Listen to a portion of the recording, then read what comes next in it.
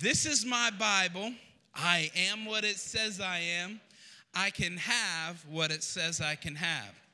Today, I'm ready to receive the incorruptible, ever-living seed of the Word of God. Come, Holy Spirit, have your way in this place. Come, Holy Spirit, have your way in my life. I'll never be the same again. Never, never, never. In Jesus' name, amen. Now your best shout ever. That was a good shout. Romans chapter 8, starting in verse 18. Yet, what we suffer now is nothing compared to the glory he will reveal to us later. For all creation is waiting eagerly for the future day when God will reveal who his children really are. Against its will, all creation was subjected to God's curse. But with eager hope, the creation looks forward to the day when it will join God's children in glorious freedom from death and decay. For we know that all creation has been groaning as in the pains of childbirth right up to the present time. And we believers also groan, even though we have the Holy Spirit within us as a foretaste of future glory. For we long for our bodies to be released from sin and suffering.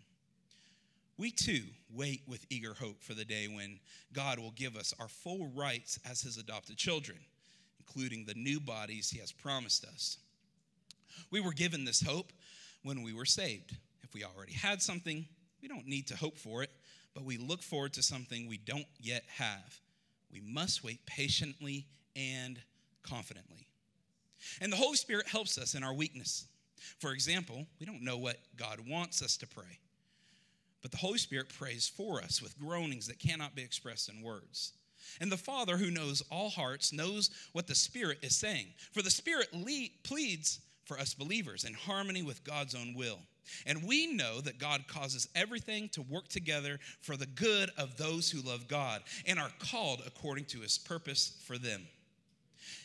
And God knew his people in advance, and he chose them to become like his son so that his son would be the firstborn among many believers and sisters. And having chosen them, he called them to come to him. And having called them, he gave them right standing with himself. And having given them right standing, he gave them his glory. Amen.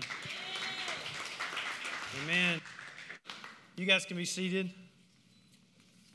Well, good morning. It's good to be here. I tell you what, I've got a tough act to follow. Ray did an amazing job in first service. If you were here in first service, you know I'm telling the truth. And it's a privilege and an honor to be able to share. Pastor Mark giving us the opportunity to share what's on our hearts. Are you guys enjoying this Who Am I series? Yes. Pastor Mark, he is such a great communicator, teacher, father of the house, and they send their love today as him and Miss Robin are just taking some time to enjoy a day off. You know, that's good, and it's a Sabbath day, right? We're supposed to take the day off, and yes. Pastors sometimes don't do that, and I'm glad that he is taking that opportunity.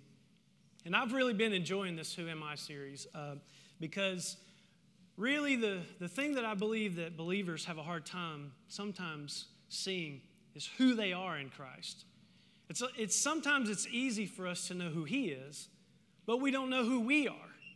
He wants us to know who we are just as much as he wants us to know who he is, because we are nothing without him.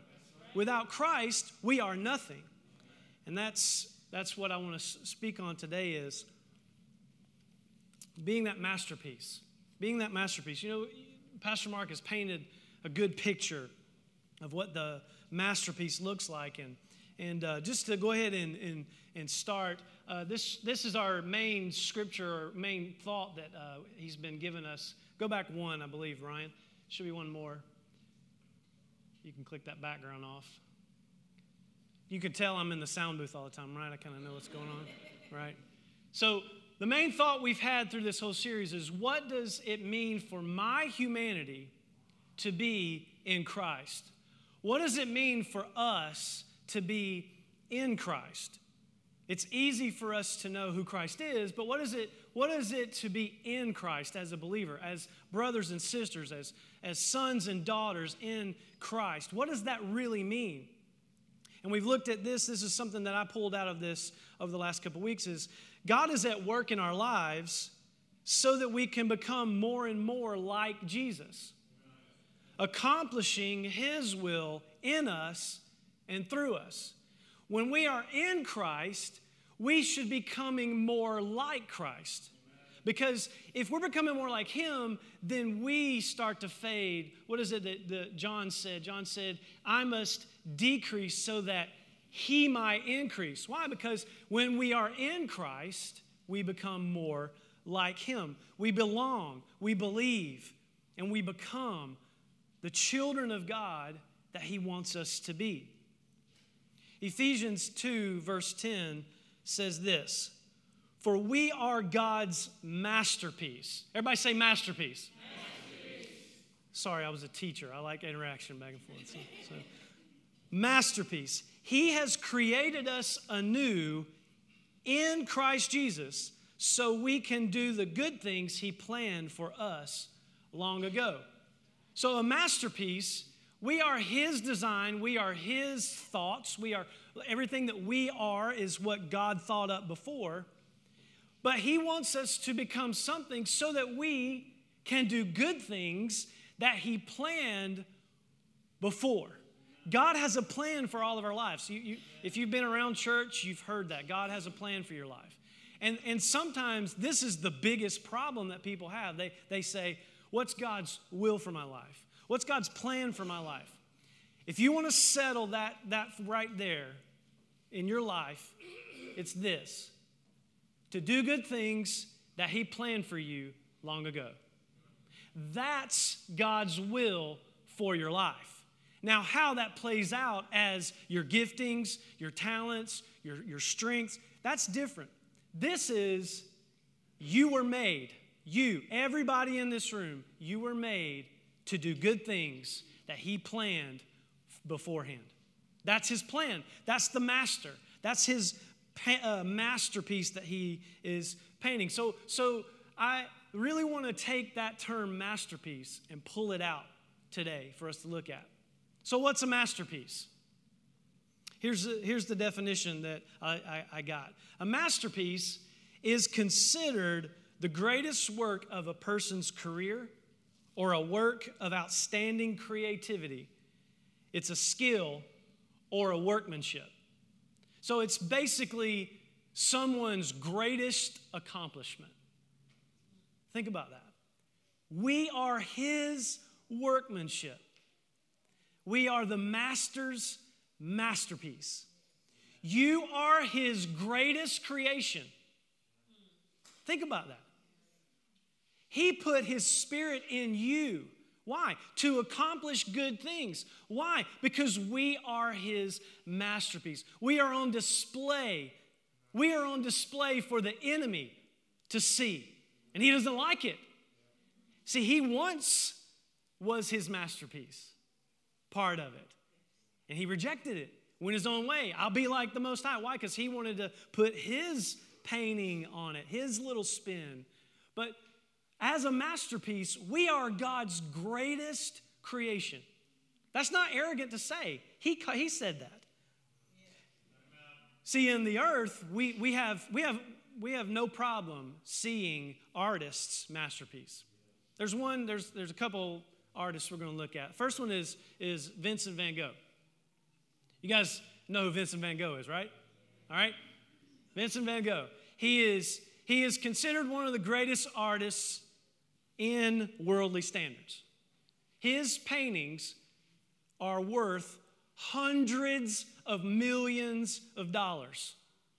Look at this one here. This is Starry Night. This is his most popular one. Have you seen this before?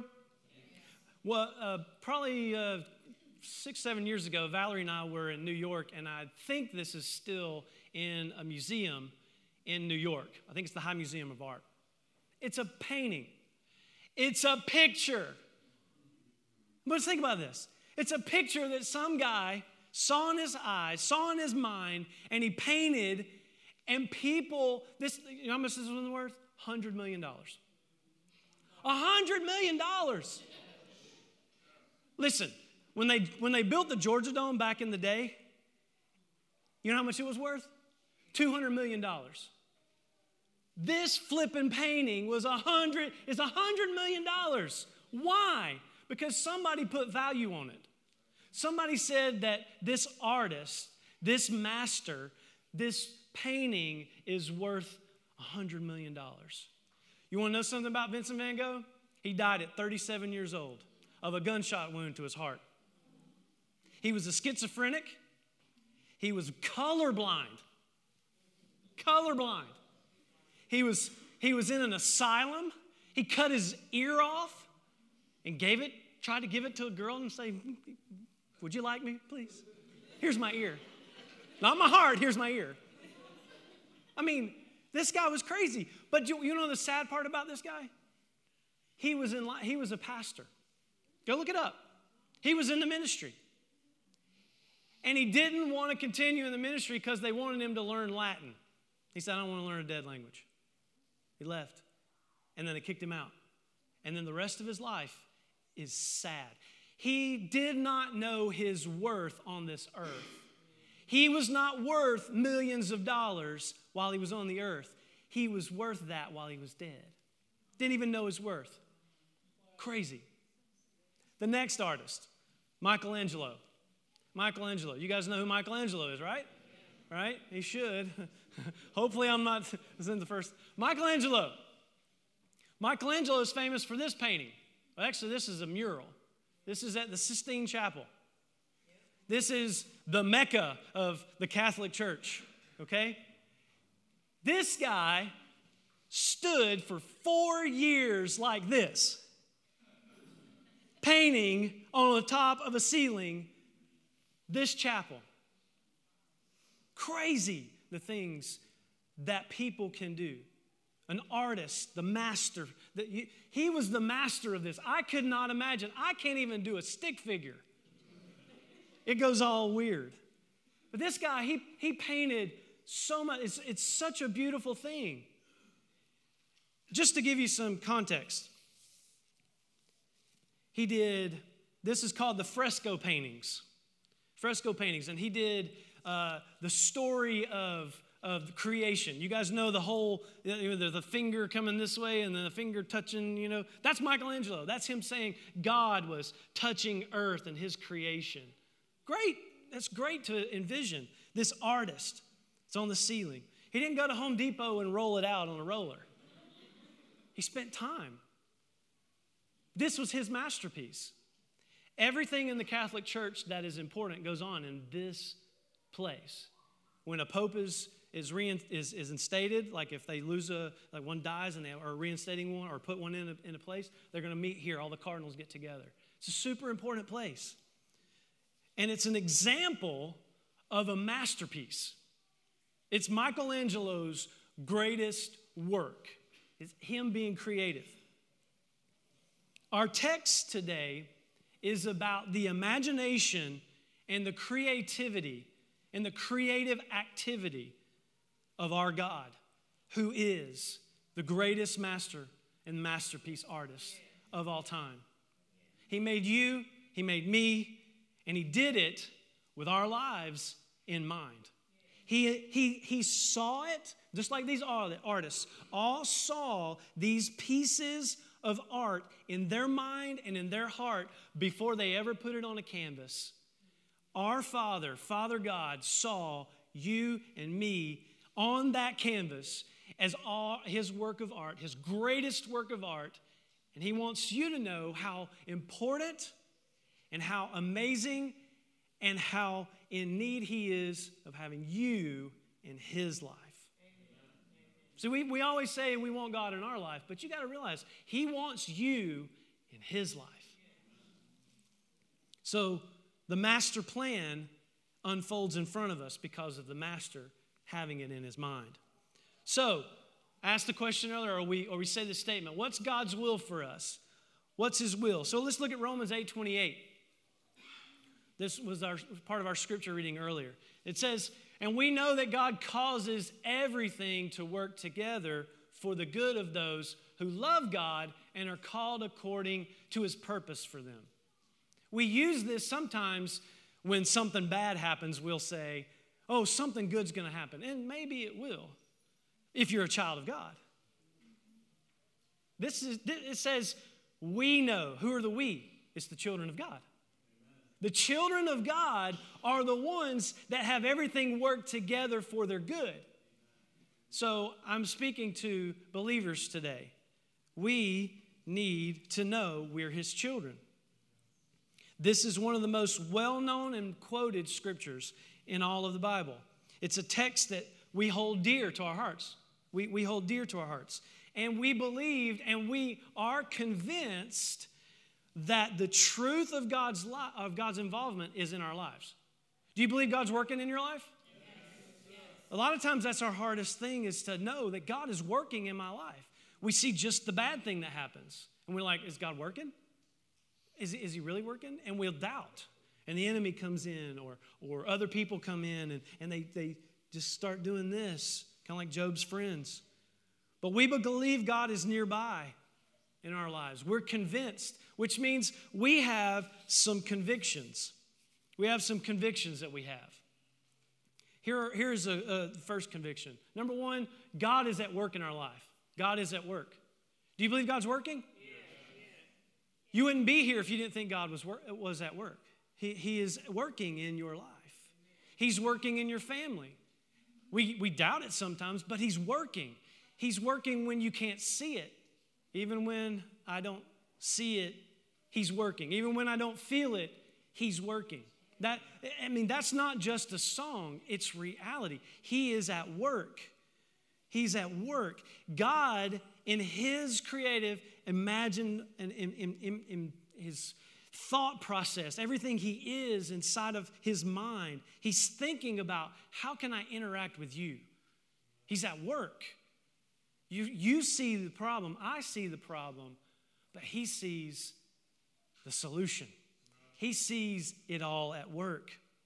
It's fall right now. How many of you guys are having to battle the leaves? Every time I look out at my pool, I'm like, good Lord, there's leaves everywhere. Back in the day, we used to, before we got really extremely lazy, we used to rake up leaves, right? Anybody here still rake up leaves? You're probably older. Exactly. Why do we not rake up leaves? Because we've got leaf blowers. Or you have children. But it used to be we'd rake up leaves and put them in a bag. And now, no, we use a leaf blower. I want you to picture this. Picture a 4-year-old with a blower. What's going to happen? And all those 4-year-olds like, oh, Lord, I've seen them. I've seen them with a Tonka truck. What do they do? Like, do you really think a 4-year-old could just blow those leaves in an orderly fashion and get them to where? No. What are they going to do?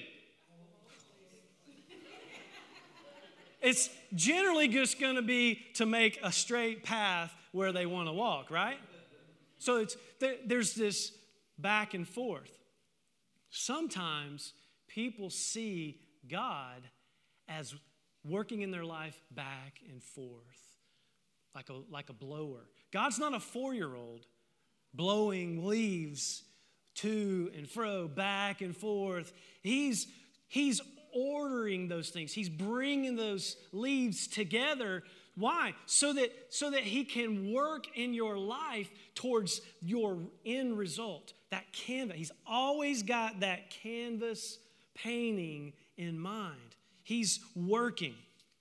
He's not just going to selectively work. He wants to accomplish something in our lives. God is at work. Amen? Amen.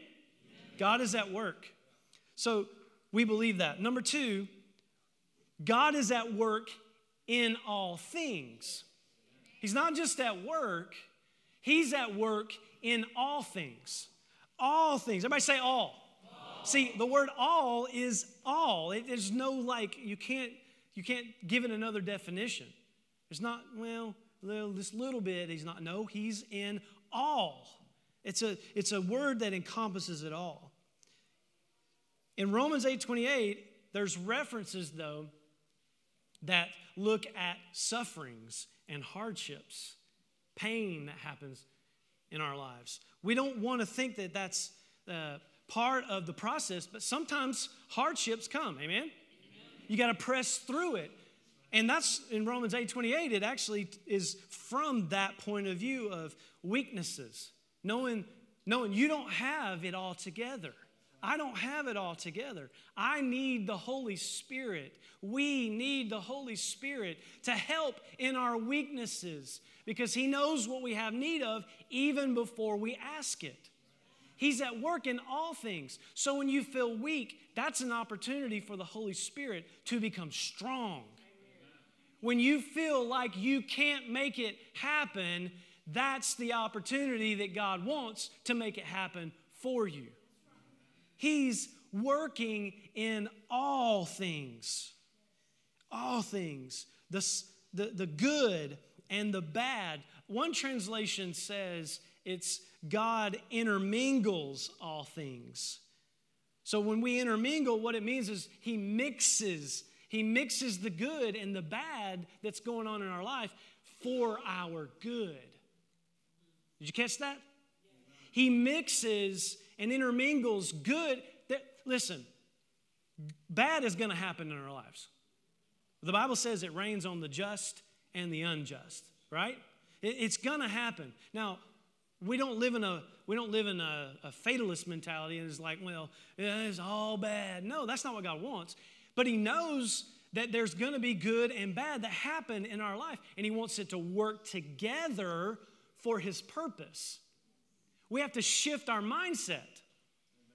To be in Christ, we have to see that things that happen good and bad are working for my good.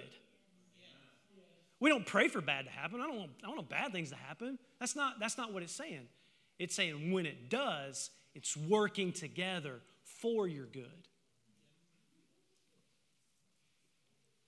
Think of it like this. They say if you saw sausage being made, you'd never eat it again. Okay? Now this isn't sausage. That right there is rag bologna. Huh. Anybody here ever eaten rag bologna? No. Anybody know what rag bologna is? Well, if you were from Western Tennessee, you would know what. Phil, Western Tennessee. You're not from Tennessee, though, are you? He just likes Tennessee. Rag bologna. Let me tell you what it is so that you'll never eat it.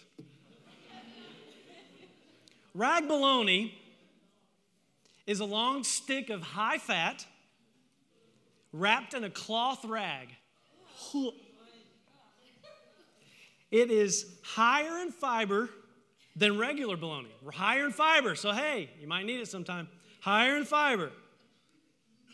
With milk, solids, flour, cereal. Who puts cereal in meat? Ugh. And spices. And it's all added during this process. It's intermingled together. This stick of bologna is then bathed in lactic acid. Anybody here just like turn up lactic acid? No, that's never anything everybody's going to say. It's gross, but people eat it. I don't know why. So that's rag bologna. Now look at this next one. This is boar's head bologna. Anybody here eat boar's head bologna? Yeah, you want to know why? Because it's better than rag bologna. It's not phony bologna. That's my one dad joke. My kids only give me one dad joke. Okay? That's my one dad joke. So if I get another one, I like Pastor Mark has to pay for his kids when he says their names at lunch, I might have to pay them if I say one more dad joke. Boar's head, though, it's actually made from select cuts of pork and beef, and it's pure. It's pure meat. It's blended with spices. It doesn't contain any byproducts. And for those that care, I don't know, where is it? It's not on this one, but I looked it up yesterday. It's gluten-free, if you care. So, Heather, you can eat it. All right? But what this shows us, though, is a way of mixing things together, working in our lives for good. This is mixed together, and some people will take the rag bologna, I don't know why, and they will put it on their sandwich and they'll eat it. Some people will eat this.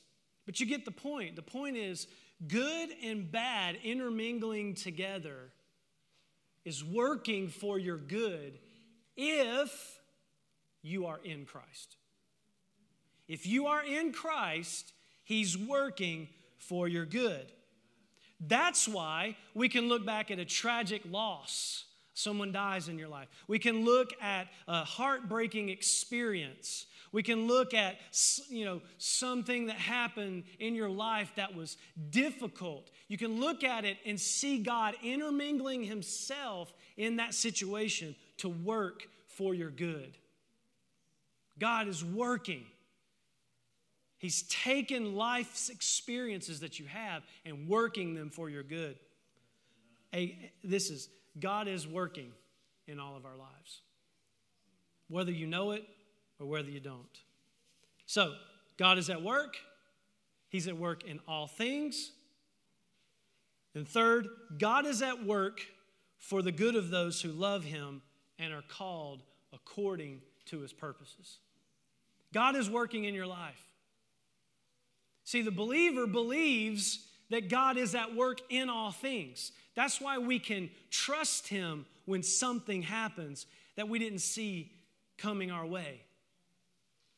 We generally will thank God, and I don't know if you've ever experienced this, but if you've ever experienced losing a job, some people will thank God and say, okay, another one's coming, right?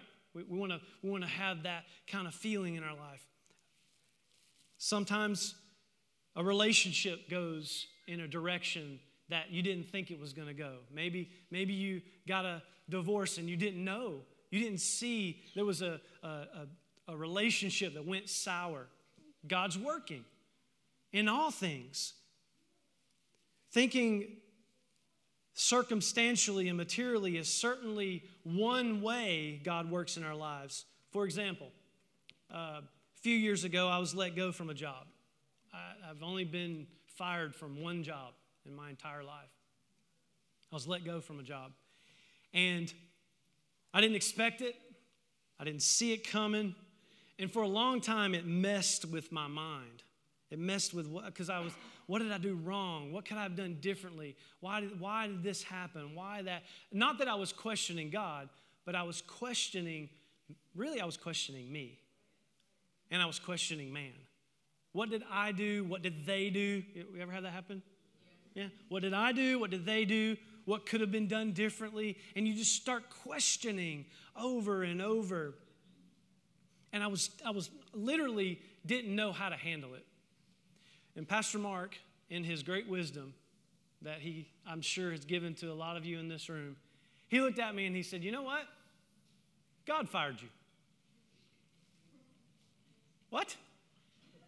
God fired you. He said, God fired you because He wanted you to do something different. He wanted you to be somewhere different. And had He not fired you, see, a lot of people would have a hard time with that phrase, God fired you. He fired me because He didn't want me there. He wanted me here. We are infatuated with what's over here, but God really wants us over here. That's hard in our minds, but that's called trust. God wanted you to be something and to do something else.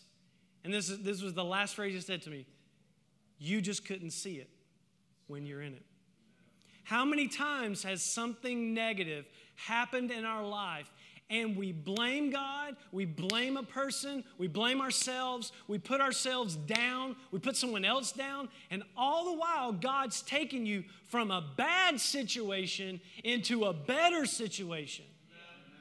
Why? Because He's working all things together for your good because He knows the end better than you know the beginning. Think about that. We focus on the beginning. He's focusing on the finished product. That's our God. God intermingled my circumstance. He intermingled His Spirit with what was going on with that job and brought me to a better place. And I love the job that I have now. I love where I'm at. But God was not just giving me a better job. He was making me a better person. That's what I want to say. Remember, it's not about the circumstance. It's about what God's making you as a person. He's looking at you and saying, I want you, son, daughter, I want you to be conformed to the image of my Son. And the way that's going to happen is sometimes bad things are going to happen to you. But I want you to focus on me. Don't focus on the circumstance. Don't focus on the problem or the issue. Focus on me. Because if you focus on me, then you understand the whole piece of the pie. That's what he's saying. He's intermingling it together. He did it in my life. And I'm so thankful. I was so thankful that Pastor Mark looked at me and said, God fired you. I didn't understand it fully when he said it. But I knew there was some wisdom in it. And God completely worked in my heart. And it changed my life. Amen. It changed my view. Because I didn't look at it as a problem. I looked at it as God's solution. You see that?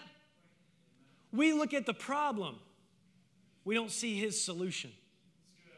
He's intermingling things that in your life that you might not understand at the moment. But He's got your end in mind. His gracious activity in our lives, in and through the hard things of life, form us spiritually. Form us. I love talking to older believers in the faith because they tell you what God has done. They don't focus on the problem. My grandfather, he passed away a few years back, and I remember as a kid, like, when I would go spend the night over there, I'd sleep on the couch.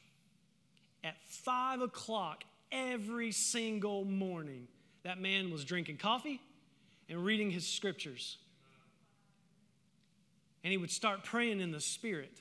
And as a kid, I remember him just sitting there, and he'd be, whoa, whoa, whoa, whoa, whoa, whoa. He'd just going. And I mean, it was one of those things as a kid. I'm like, what is he doing in there? But as I got older, I realized what he was doing.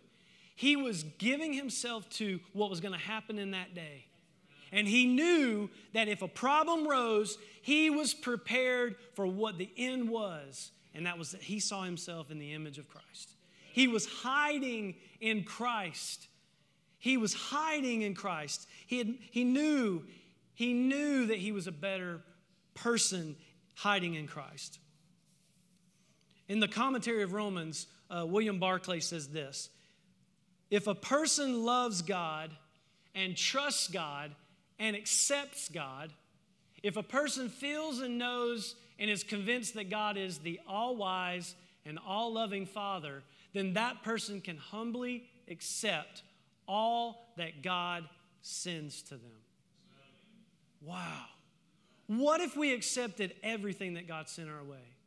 Now, granted, bad things do happen, and I'm not saying God is sending them our way. But I'm saying, change your perspective. How can that make me more like Christ? People that are in Christ see it that way.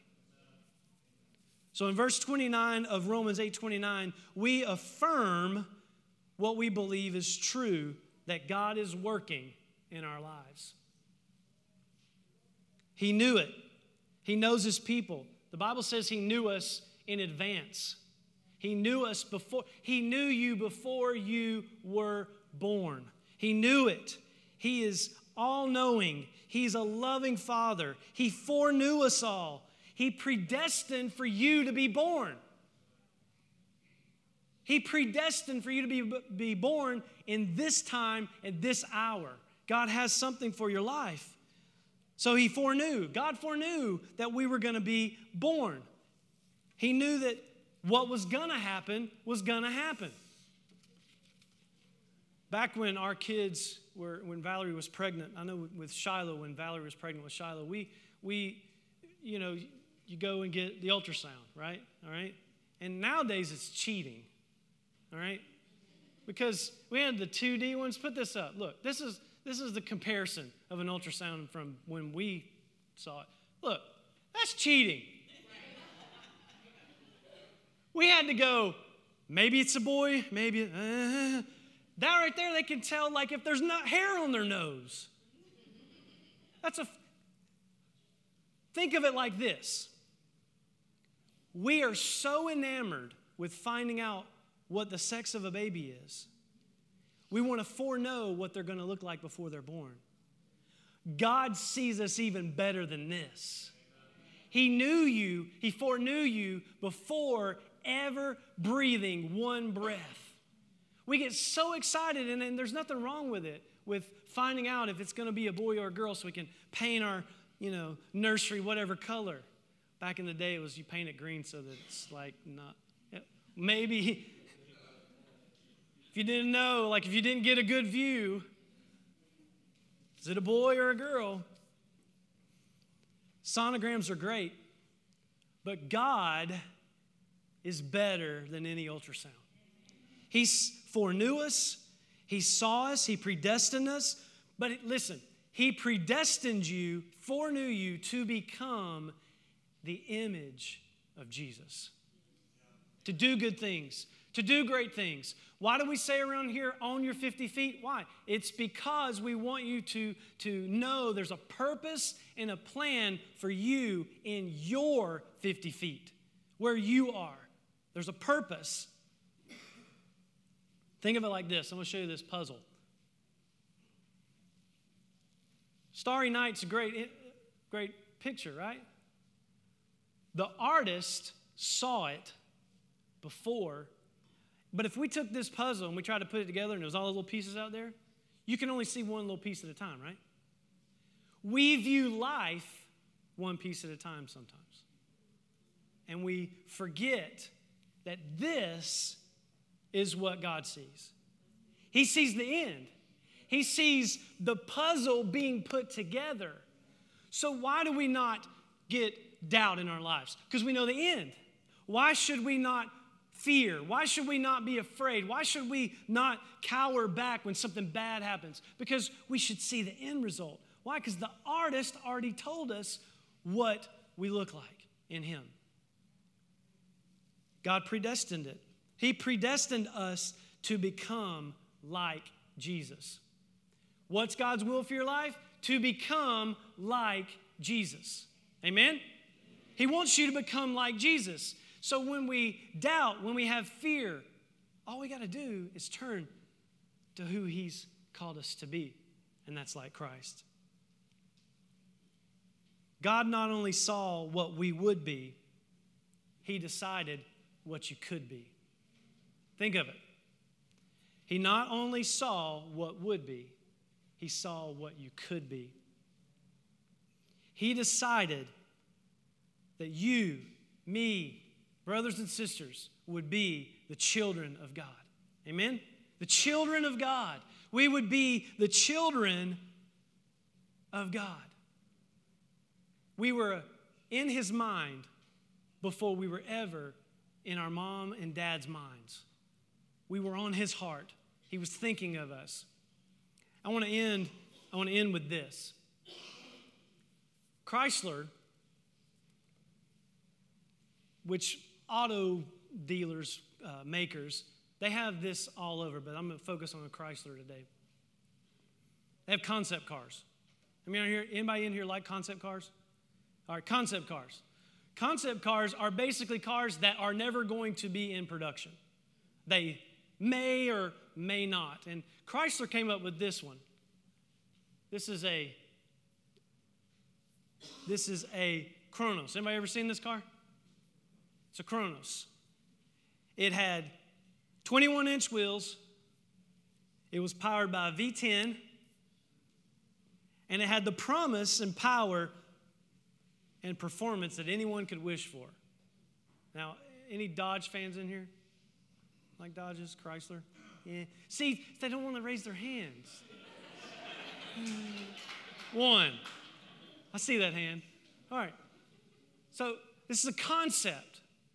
But you know what they do with concept cars? They put them in a museum. They put them in a museum so that people can look at them and like them, but they're never in production. Think about it. Think about Van Gogh. Where's his paintings? In a museum. For people to just look at. People to just look and go, wow, look at that $100 million painting. Look at this car. We'll put this concept on a shelf and never be productive. I want to end with this. If you feel like you are just a concept in the mind of God, but you're never going to be used by Him, it's a lie. God is not wanting to put you in a museum, on a shelf, to not be used, to not do good things. Think about this scripture again. We're going to put this back up, and the band can come on up. This scripture, Ephesians 2:10. We are God's masterpiece. We are His concept. We are His idea. We are His thoughts. We are His. Why? So that we can do good things that He planned a long time ago. You are not a concept in a museum. You are a thought. You are a thought realized in the mind of Creator God. Amen? So I don't know in this building who this is for. But as I was praying about this message and praying about, because I never want to just speak. I never want to just share. I believe that the Holy Spirit wants to tell somebody today that you're not just a concept. You're not just an idea. You're not just on this earth or on this planet to take up space. You're not in a museum where people are just going to pass by and go, oh, that's great. No, you were in the mind of Father God before you could even breathe a breath. You were in His mind. And He wants to use you. I don't know what your mom has told you. I don't know what your dad has said to you. I don't know what some boss has told you.